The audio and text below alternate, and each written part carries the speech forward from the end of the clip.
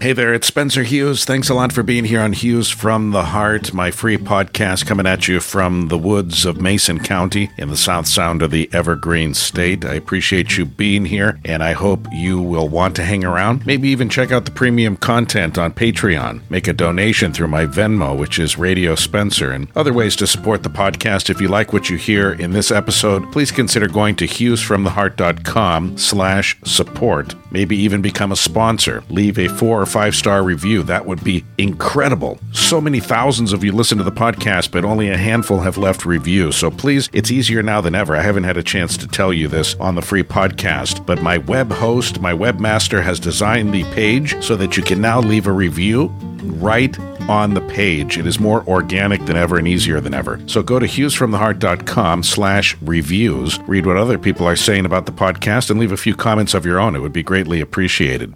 We're going to talk about gratitude and ways to show appreciation for others. This from Mind Body Green, one of my favorite sites on the web to search for topics for the Positivity Podcast here. For those of you who are new, by the way, welcome. It's been a while since my last episode. I know that may sound silly since some of you, this may be your 5th in a row that you're listening, but chronologically speaking, I am off to a slow start for January, much slower than I would like to admit, but I'm going to try to get inspired to put content up several times a week, if not daily, for you here. To check out the podcast for free makes it easier for you to share it with other people, and then we can organically grow what we do here on Hughes from the Heart. But it's a podcast from a guy who spent 25 years or so screaming and yelling on the radio. Political talk radio was my career since my early 20s.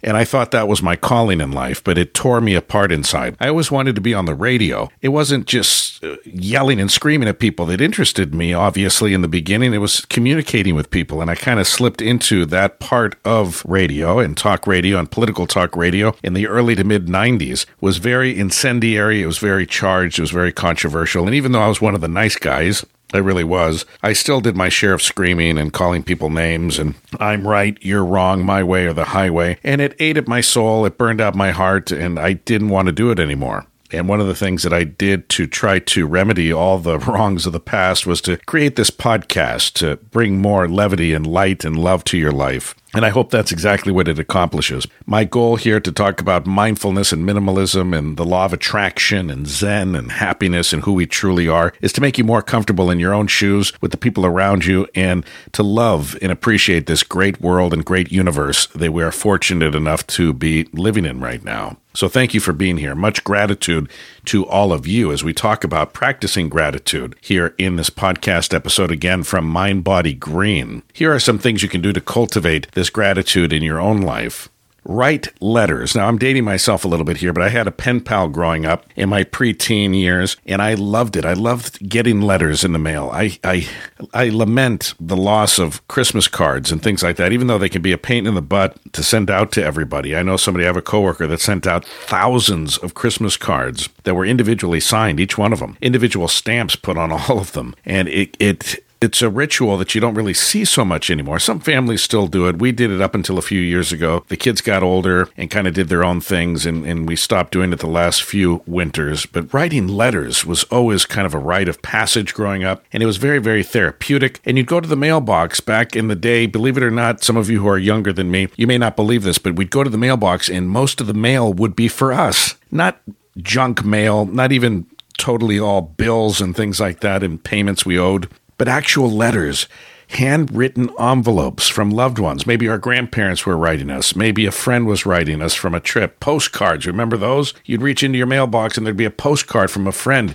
touring through Europe. We don't tend to do that anymore. Now with the advent, of course, of email and texting, it's taken away a lot of sitting down and physically writing a letter. But I remember after birthday parties, I would write thank you letters. Not thank you letters, but thank you cards. Those are becoming more rare as well. I don't know too many kids having birthday parties these days whose parents are writing down what each kid gives them. I remember my parents doing that. They'd write down, okay, Joey gave you the Stretch Armstrong. So then when I would write the thank you cards, I'd say, Joey, thanks a lot for the Stretch Armstrong. Sending a letter of appreciation doesn't have to be confined to specific moments like a thank you card or a holiday Christmas card. Think about the times you've received an unexpected piece of snail mail, especially today. It's very rare, but you cherish it, right? You go through the mail and you're like, Bill. Wow, this one's for me. It's from my friend here. Spend a few minutes reflecting on people you feel especially grateful for. Could be a parent, it could be a child, it could be your best friend, it could be your partner, it could even be the mail carrier delivering your mail. Spend a few more minutes reflecting on the ways in which they've provided you support or made a difference in your life, and express those thoughts in a letter. Research shows actually that writing affectionate letters can actually lower cholesterol. That's pretty incredible, making the benefits of the practice threefold. On the one hand, you're cultivating your gratitude, right? The attitude of gratitude is so important. You're making someone else feel loved, which is important. And you're supporting your heart health by lowering your cholesterol writing letters. Who would have thought? Learn someone's love language and respond to it. I like this tip, and I didn't really understand what it meant by love language. I'm like, what does that mean? It doesn't mean what you may think it means. Or my mind went there. Maybe your mind went there too. Learning someone's love language, the language of love. No, it has nothing to do with that. But maybe, pandemic or not, maybe you want to give somebody a hug, right? Maybe you're grateful for something they did for you. They just gave you a gift. Learn someone's love language. Maybe they don't want to be hugged. Maybe that form of touch, especially through this pandemic, it'll be interesting to see how much hugging we do after the pandemic. My guess is we're going to do a whole lot of it because we were restrained from doing it for so long. Some people may be more cautious and guarded. Some people are already cautious and guarded against physical affection. According to research from Gary Chapman, who's a PhD, one of the most common love languages is words of affirmation. People like hearing, "Thank you. You mean a lot to me. I feel so loved by you," and things like that. Other love language could be quality time, planning a day together with your honey, just saying thanks for all that you do for me and for others. Give someone a bear hug, going back to the hugs. Not everyone is a fan of physical touch, and we have to really be careful during the pandemic to kind of keep our hands to ourselves, right? But if the person is open to it and receptive to it, and when we get through all this mess, a nice bear hug can bring both of you joy. Julian Kolker is an intimacy expert and says the bear hug helps activate the parasympathetic nervous system, making someone feel less stressed out. Marla Mattinson is a relationship and intimacy consultant and says this type of hug is so satiating on a physical human level. Engaging in this type of physical and emotional closeness is a subtle way to express your gratitude without actually saying thank you. Here's an important one, and I work on this all the time. I'm certainly no expert at this, even after all those years on talk radio. Active listening. We need to practice it more. That's the process of creating space for another person to talk and fully engage in what they have to say. Tiana Leeds is an MA and LMFT and says, rather than internally rehearsing what they might say next or drifting into judgment, the listener is completely attentive. Now that's important because you're creating an environment for someone to feel safe enough to speak and trust that they're being heard. You're showing them that you care. Here are some other ways to show gratitude. Leave a sticky note on your roommate's bathroom mirror saying one thing you love about them. Leave your waiter or food delivery driver a bigger tip than you normally would, just because. Maybe the service was a little nicer than usual, a little better than usual, or you can see they're just having a bad day and you want to cheer them up. Be patient with others, even when you're feeling rushed.